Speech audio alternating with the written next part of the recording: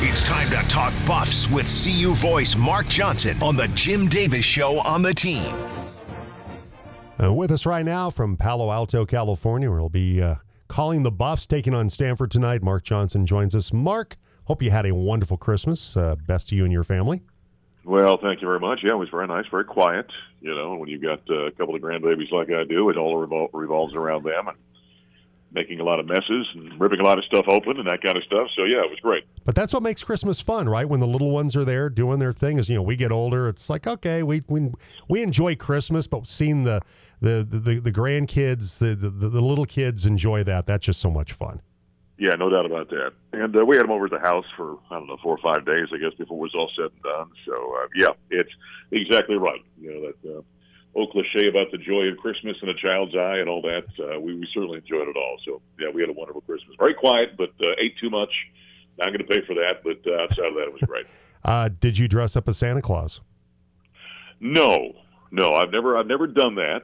Okay. However, speaking of eating too much, the way the physique's going, maybe I'll have to do that here in the near future because I'm starting to grow into Santa Claus. That's the sad thing about all of us. You know, we grow beards, it gets white, and we get heavier, we can be Santa Claus. That's where I'm going, just like every other guy my age. You're a Santa Claus in training. Yeah, I did it 1 year with my granddaughter when she was probably like 2, and we have a picture where she's looking at me, she's like, yeah, I don't think this is Santa Claus. This looks like Grandpa. This looks like Grandpa with a terrible, cheap, white beard on. So she gave me a very the picture is great. She gives me a very questioning look, like, yeah, I don't think this is the real McCoy. No doubt about it. Well, I've got a real beard, and so it's slowly becoming the color that it needs to be for Santa Claus. So yeah, that's another check mark on the wrong side of the ledger for me as well. Well, I'm right there with you, Mark. Mark Johnson joining us today. We'll talk about the Buffs taking on Stanford tonight, but want to kind of try to put a bow on recruiting, though the process continues for Deion Sanders and the Buffs coaching staff. But on Wednesday, another highly touted player committing to the Buffaloes. It was the 3-star defensive lineman Eric Brantley from Valdosta, Georgia High School. Offers from Arkansas, Central Florida, Iowa State, and others. That this is for the 2024 class. I know you really can't comment on that, but it shows the influence that Coach Prime has had already on the guys that have committed for 2023 and be part of this incoming class for the Buffaloes. That has now reached to 2024 already. Well, we're seeing a lot of that, yeah, in fact, and it's so awful impressive. And then you look at what all of a sudden the commitments that he's gotten for 2024. And then the transfer class continues to run up. I think it's the highest-rated transfer class now for 2023, I think, in the Pac-12, and it's top, 5 or 6 or something in the country. And the overall class is now up into the 20s. And so, yeah, all those things we've talked about, Jim, with Deion Sanders in terms of kind of that draw, that star power, are kind of paying dividends here early. And young guys seem to be really reacting to that. So it's been awful impressive. And yeah, right. I can't speak specifically to anybody from 2024, but we've all seen the reports out there. We know exactly who they are and what they've done and who they've been recruited by.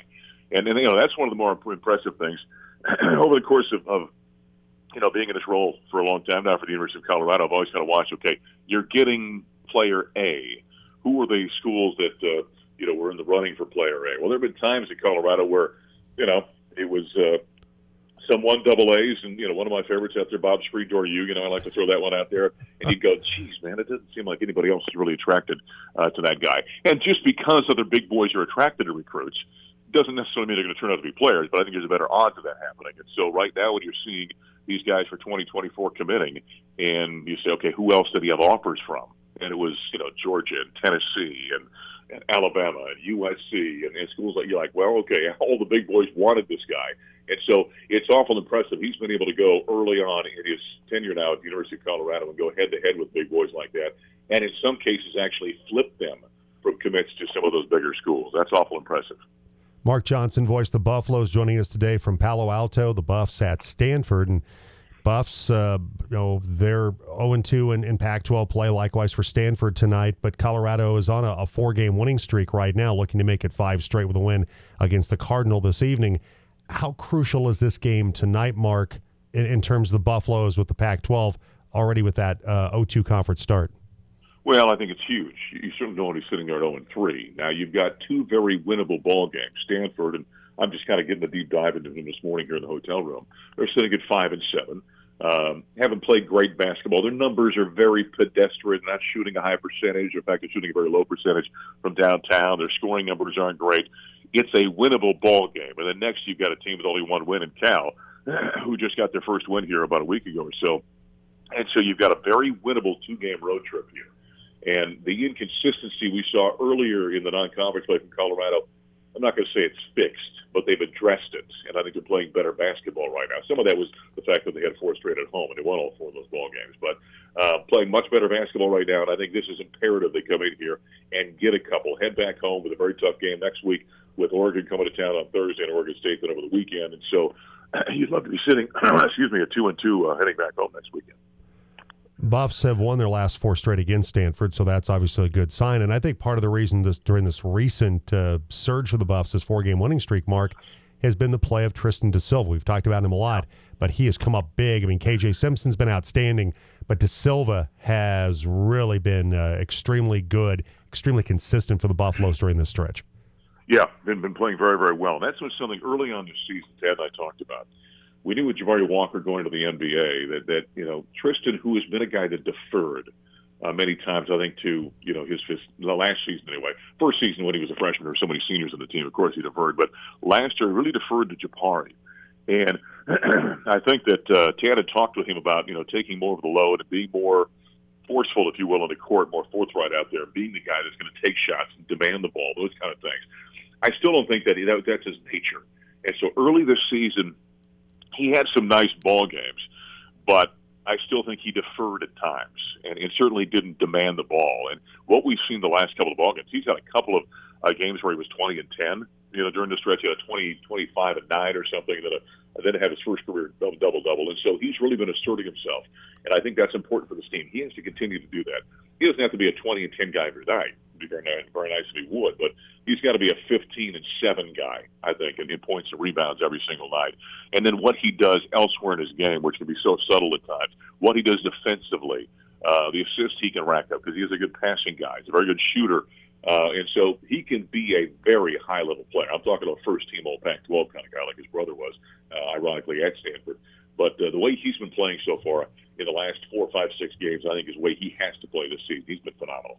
I think part of the reason for the success lately, too, has been taking better care of the basketball. I mean, the Buffs are one of the worst teams in terms of turnovers in the Pac-12 through the early part of this month. They have now turned that around, the third fewest turnovers in the Pac-12 right now. That's been a big improvement for Tad Boyle's team.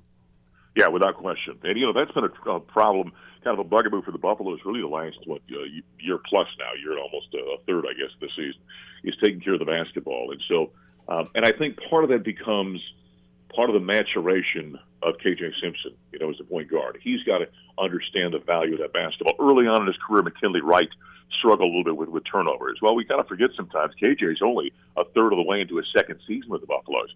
And really last year, he wasn't the starting point guard. Keyshawn Bartholomew was, who's now with Oregon.